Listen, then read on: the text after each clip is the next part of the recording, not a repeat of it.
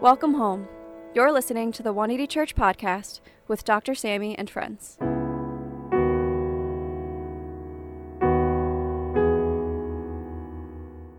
Dr. Sammy D. Kim is a Harvard-trained ethicist and co-founder of 180 Church NYC. He is a Yale Hastings Scholar at the Yale Interdisciplinary Center for Bioethics and the Hastings Center, where he explores the inequities surrounding health, immigration, and social policies, along with professional burnout. He is also a regular contributor to Christianity Today. For more information, please visit his website at samdkim.com. If you're curious, I do have a pimple on my nose that exploded this morning, and I did cut myself shaving. So during the message, focus on the Word of God and not those things, little things. Be serious. No, let's greet one another. A lot of warfare, a lot of resistance with the snow, but glad you're here in person. And those watching online, welcome, guys. You can be seated, and let's practice the rule of life. We all need some realignment. I think this series is right on point of what God is doing this year. And I believe God's going to exponentially change many of our prayer lives. This year, 2022, will be the moment for many of you where prayer actually is integrated into your life and you become about 300 times better. Something that we might not have thought that was possible, but I believe with short spurts of prayers and the discipline, you're going to become a prayer Jedi. So let's exhale and practice the rule of life right now. Everyone, the ruminations, the automatic thoughts, the anxious thoughts, the toxicities, all that we carry in our lives, and all the weight of the environment and the chronic fatigue. We were never meant to carry that type of burden on our own. The Father carries us and cares for us. And so right now, inhale God's care, God's presence, God's love for you. Soak in it. Let the presence of God permeate this room. All God's people pray. Amen. So a very popular and humorous, idiomatic proverb reads like this. Read it with me. You can't have your cake and eat it too. Now, this idiom is referring to the existential crisis that we experience, well, I do, when you finish your cake. And that piece of cake is gone, and then depression and disappointment ensue. It is part of life's experience to experience this. My son said this to me, moved down here this past week after eating jjajangmyeon, which is a brown noodle Chinese and Korean fusion, like many of our kids in our church. And, or that's the future, it seems like. But he was eating jjajangmyeon, and he just said to me, Dad, after eating it with sadness, but humorous at the same time, I wish I could travel back in time and eat this all over again. And in this picture it says, I ate you, cake. Oh, cake, I miss you. There is something about food that's central to life, that's so paramount to our lives. Not because it's just necessary, and you have to catch this, but it's necessary really to build and essential to build community. Food is the epicenter of civic life. It's when families gather together. It's when friends gather together. food in many ways is life. Tell someone next to you, food is life. Another axiom, popular and humorous at the same time, begs the question, does one eat to live, or do you live to eat? Answer? What a silly question. Of course, both. You eat simply to live on the weekday, and you live to eat on the weekends with the people you love. In fact, the only time what you eat does not matter, or it's irrelevant, it's when who is surrounding you. And better the food, better the fellowship. And it compounds the joy, doesn't it? When Jesus looks at the Lord's Prayer, when Jesus gives his disciples the Lord's Prayer, this is the aspect of prayer that he integrates into a breath of a prayer. Just 66 words. He's more interested in the communal aspect of prayer than he is then the act itself or the discipline itself. Because prayer is not an end, it's a means. In fact, if prayer becomes an end for you, it becomes toxic. Because then it becomes about how much I prayed and how well I pray.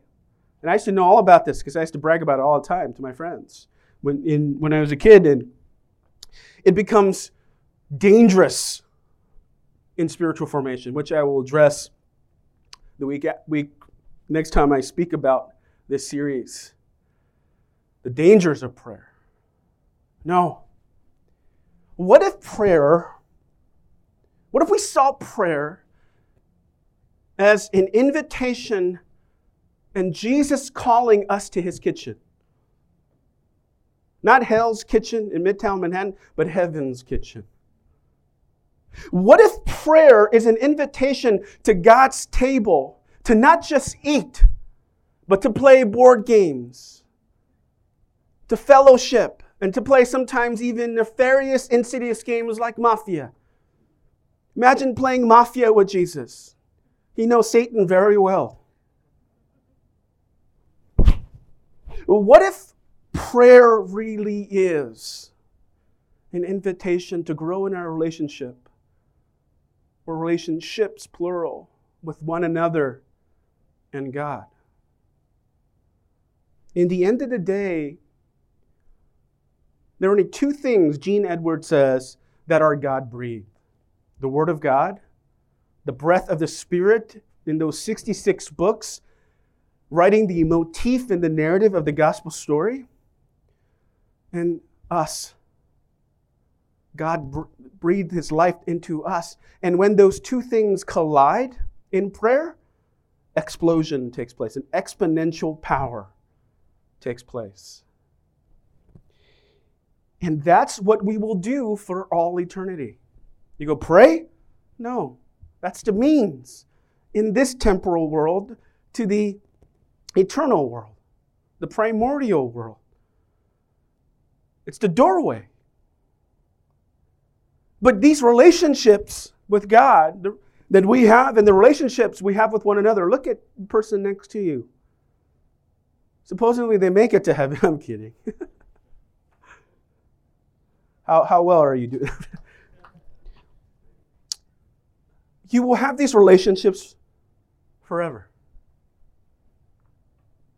So then the question I want to ask and unpack is, what is God's initial purpose for prayer?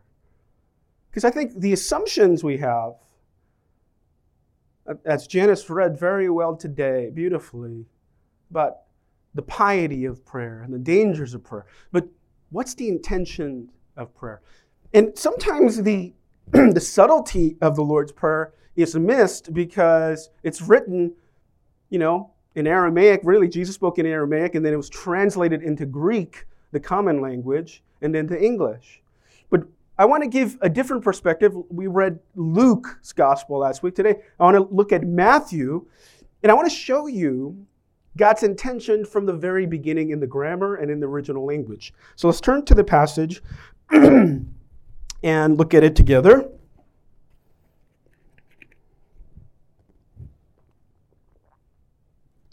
Thank you, Kevin.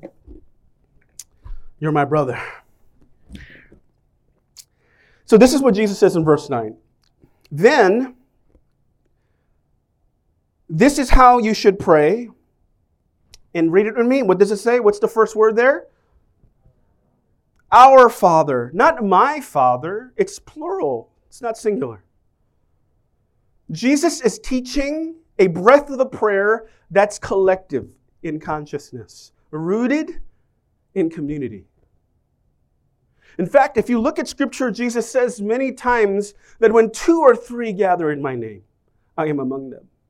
Now, this doesn't mitigate our personal relationship with God, but the whole idea of communing with God is laced and embedded in relationship with others. Jesus says, when you pray, when you guys gather, this is how you should pray. Our Father. The very beginning of the prayer is a collection, is a collective consciousness of how tell someone next to you, we are related to one another by the adoption of the Father of our lives through the blood of Jesus Christ, how we're adopted into the same family, how we're related to one another. And that is an aspect of prayer that people miss. In a Western world where, your last name comes at the end and not in the beginning. I'm Asian. I know particularly that my first name, comes. Well, that doesn't make sense, but you know what I'm saying. That your last name comes first because you represent not only yourself, but your whole family, your whole tribe. In the Middle Eastern lens, that's how they think as well. Jesus was giving us prayer that's plural together. How we could pray for one another. The power of prayer is so important when we pray for each other and with each other. And that's a richness that a lot of Christians miss because of the Western mindset. Prayer is my relationship with God, is my business with God. It's all about me and God. No. Prayer and community are inseparable in the biblical lens. Let's put this picture down. This is my son, oldest son. We did some twinning at the Boyz II Men concert with the Patagonia jackets. That's a gift from many of you for I think my 40th birthday long time ago. Long time ago. But now you see I'm telling the truth about my age. God's changing me. You see that? But as a father, the interesting dynamic when you have a teenage son is that when you come to a moment in your life where you don't know how to help your son because you've never been there, it's so interesting to think about my son as my brother in Christ. Not as I'm your father, because in Christ we're brothers. And a lot of people do mistaken us for brothers at the airport all the time, And I'm like, yeah, he's my brother. The TSA agent, so is that your brother? Yes, in Christ. But like for example, when he has a music career, thriving music career, he was doing his first music video with a very popular director in music. And I didn't know, what that looked like or how that works. And I remember the video was being released at midnight. And, Nathan was like, Dad, I can't, I'm just pacing back and forth. Do you want to go to the diner? I just feel so, and I'm anxious too because I don't want it to bomb, Then I'm going to have to deal with his depression. And, and we're talking about it, and he goes, Dad, can we pray together and give this to God? What a moment to, as my son, as brothers in Christ, turn to the Heavenly Father. Turn to the Eternal One, the Eternal Father, for guidance and wisdom, for peace, because He knows what we don't know. He knows the future, and we don't know the future. And a calm and peace came. That is an aspect of prayer that often is missed. We don't pray enough with one another. Families that pray together are stronger together. Couples that pray together stay together and grow together. Friends that pray for one another and together become stronger together. This is an aspect, the communal aspect of prayer is what Jesus is teaching His disciples, to pray for one another and pray together to the Father in agreement in Jesus' name. Amen? The power comes. Just this week, I was teaching Asian Access, emerging leaders in Southeast Asia. And I was praying with them. And we were praying together. We'd never met, just on Zoom because of COVID. But engineers and doctors in Southeast Asia, in these professions, trying to lead their context with Christ. We all prayed together in the end, praying for a missiological imagination for God's grace. And what's the first word I uttered when I prayed for them? Father, our Father. And I felt the presence of God just fall because we were connected now, just not as strangers, even boundaries from the U.S. to Asia. We were bounded through eternity by our Father. It was so powerful to experience prayer this way, the communal aspect of prayer. Let me ask you a question. Are you praying with your spouse, with your friends, with your family? Start, if not. It never hurts. When Jesus said, when 2 or 3 gather in my name, pray in agreement, and it shall be done. Tell someone, it shall be done. I don't know when, but it shall be done. I want to invite you this year to pray with one another. And I'm not even talking about, me, I have, PTSD when people ask me, do you want to pray? Because when I was a kid and people said, do you want to pray? That meant like 5 hours. Like, no, not really. And so this whole aspect of this holiness tradition, charismatic tradition of praying in meetings and praying for a very long time, which Jesus never teaches, praying in spurts together. Because if you pray for hours and hours at end, you become weird. I'm serious. I've never met someone that prayed all day that could pay their rent. Because if you didn't go to your job, how are you going to pay your rent? Then they kick you out. Then your kids are like, then they go, well, I was praying. And your children are like, well, we're homeless. That's not God's plan for your life. No, of course not. People who are not tethered to reality cannot reach reality. People living in reality, the real world.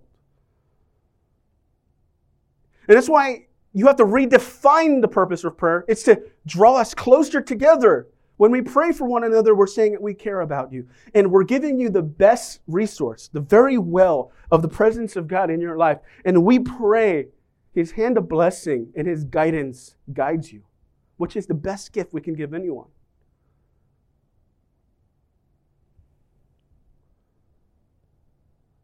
Are we praying together? Let that be a goal. Short, 30 seconds, 1 minute of agreement. Father, we pray for this in agreement. Someone struggling, we pray for clarity. We pray for wisdom. And see. Make a record of what you pray for. That's what the Baptist tradition does. They pray for. They might pray a long time, but they praise God when they get it. Don't just pray. Don't forget when you get the answer.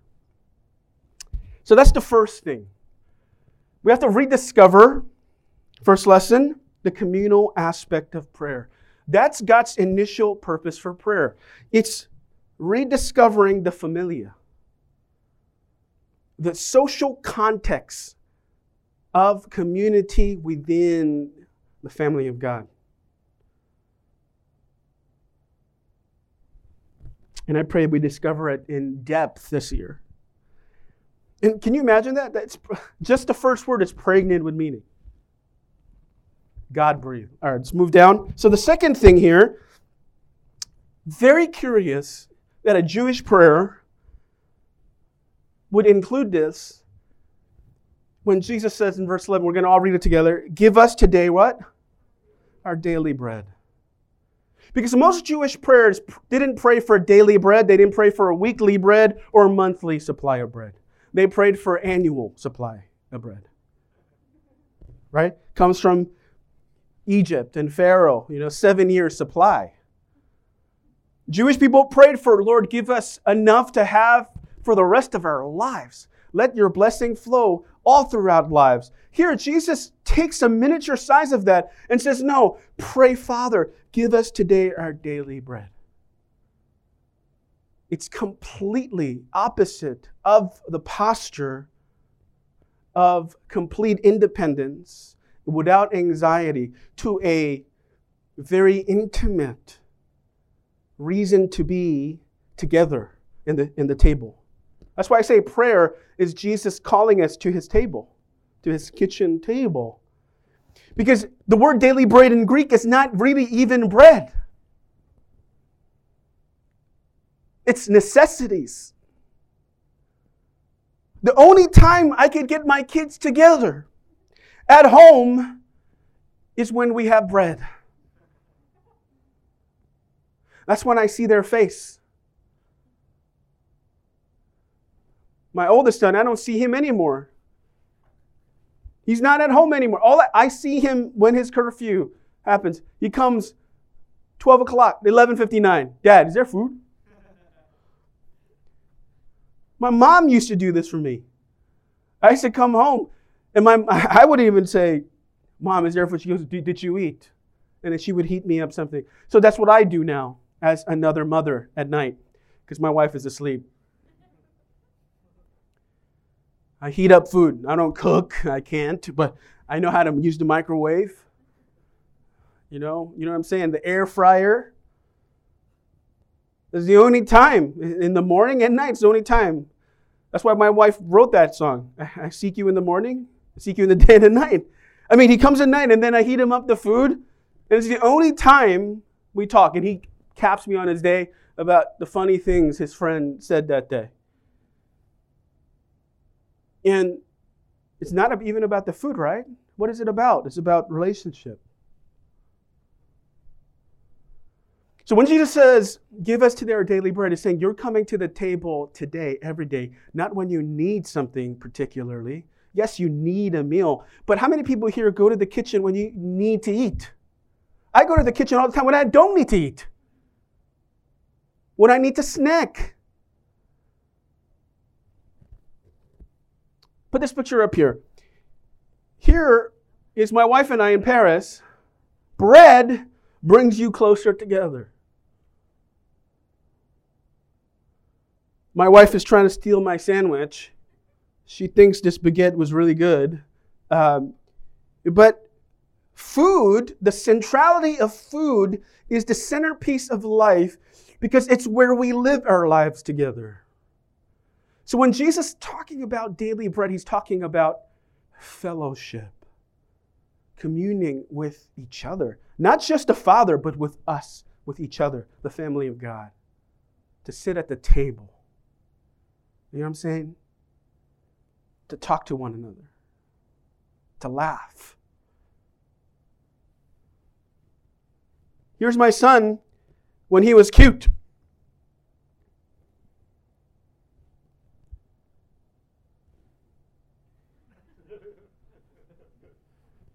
That's actually Josh. That's not Nathan. Josh and I are exactly twins. We have the same hands. If you look at our hands, we're holding the food the same way. Okay? But that's Nathan. This is when he was a cute boy instead of an ugly, disgusting man in the house. It was the only time he hugged me, when I got the baguette, when I got the bread. Food draws us closer to one another. You have to look at prayer, and the point of prayer, as developing a relationship that will go on forever with our Heavenly Father and with one another. Aren't there days in your life where if you said, I wish this day never ends? Usually when you're around with the people you love and you're surrounded by really good food and the water and some umbrella drinks, they help.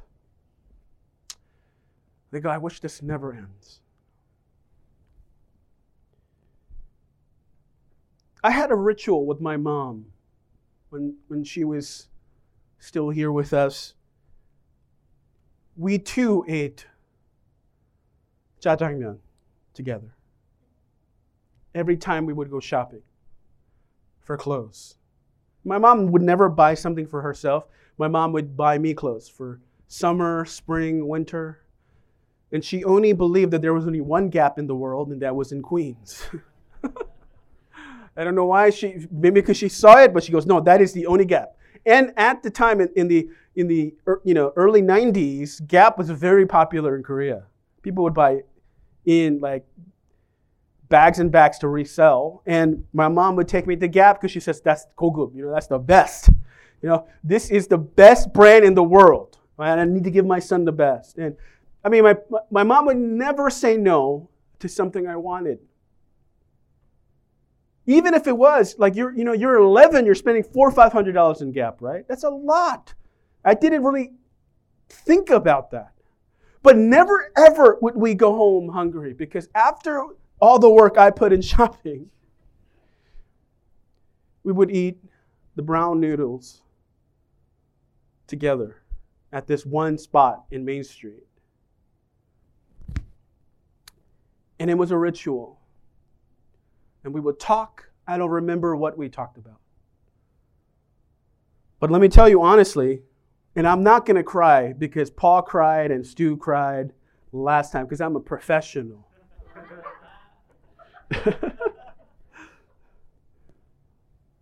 But in hindsight, those are the days I wish it never would end. Those are the moments I wish would never end. Like my youngest son said, I wish I could go back to the past and eat this all over again. Reversibility, I wish I had that ability. So I could go back and eat it again. It's not even about the Chinese-Korean fusion, like our kids in our church. It's not even about the brown noodles. It's about who I was with. But you know what? There's one place, one day, where you can have your cake and eat it too. And that'll be in heaven. Because in heaven, you won't need to eat to live. You'll live to eat. And the eating will never end. Because the fellowship will never end. It's the only place where you can eat your cake and have it too.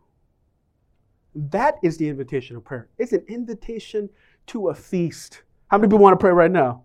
You're excited to pray. Jesus is calling us to his table. 2 things we need to accomplish this year: to pray together as a family, brothers and sisters in Christ, and to discover the feast in Jesus' table with the Father, the Spirit.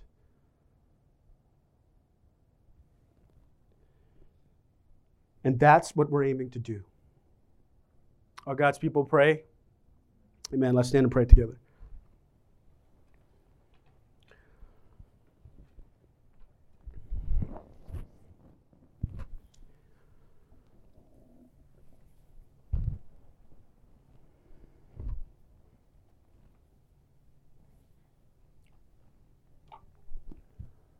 Will you lift your hands to the Lord today? Let's pray for daily bread to our Father together. Let's not forget who we're with. The people that God has surrounded us with.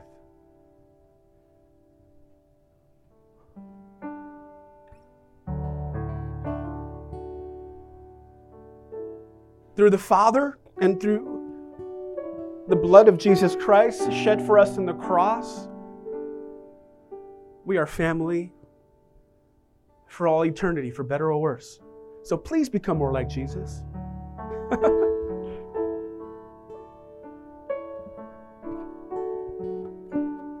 This year, we will grow far closer to one another if we pray together and pray for one another and bless one another. There's so much cursing in our world, out of envy and out of anger and out of bitterness. Could we become a community that Jesus intended in the Lord's Prayer? Could we become that family around Jesus' kitchen that learns to forgive one another, learns to pray for one another, learn to share food for those of you some greedy, and learn the Father's heart for you.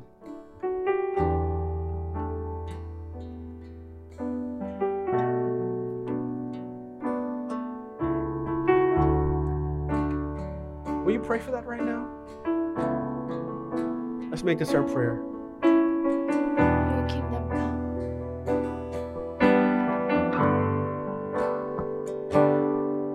Your kingdom come, your will be done. Your kingdom come, your will be done, O Father,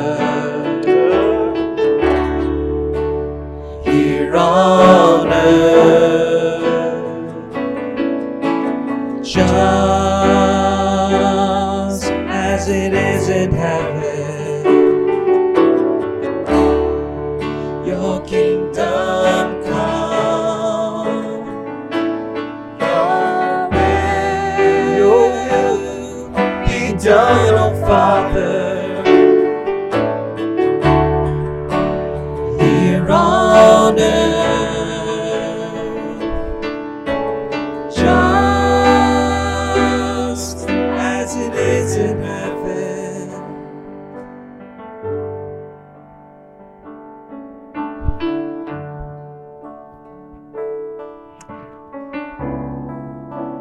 You know, I always thought it was odd that we're limited to 2,000 calories a day. You go to South Africa, in the back of the calorie count, they don't call it calories, they call it energy. I was like, oh, that makes sense. You need energy to live. If you've ever been to Martha's, they have the Napoleon, they have the strawberry cakes I like, and my heart's desire is to eat all of it without exploding. Those cakes, those desserts with 30,000 calories in one box is a foreshadowing to heaven. It is the only place where you won't need to eat to live. It's a place where you live to eat. Because the point is not to eat, the point is to fellowship. Prayer is an invitation to feast at the table of God.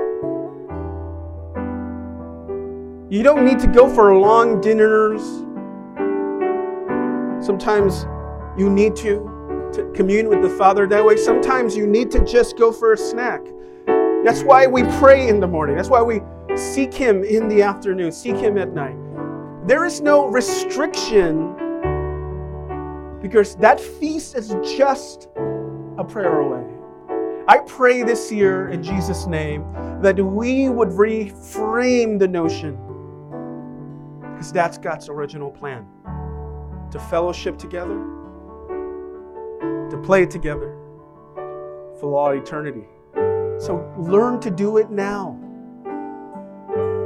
Have FOMO for that. Bow your heads for the benediction today.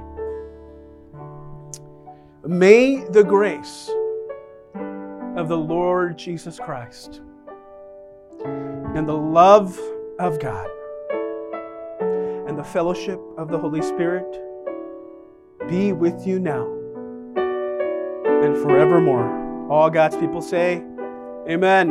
God bless you. Go have some cake.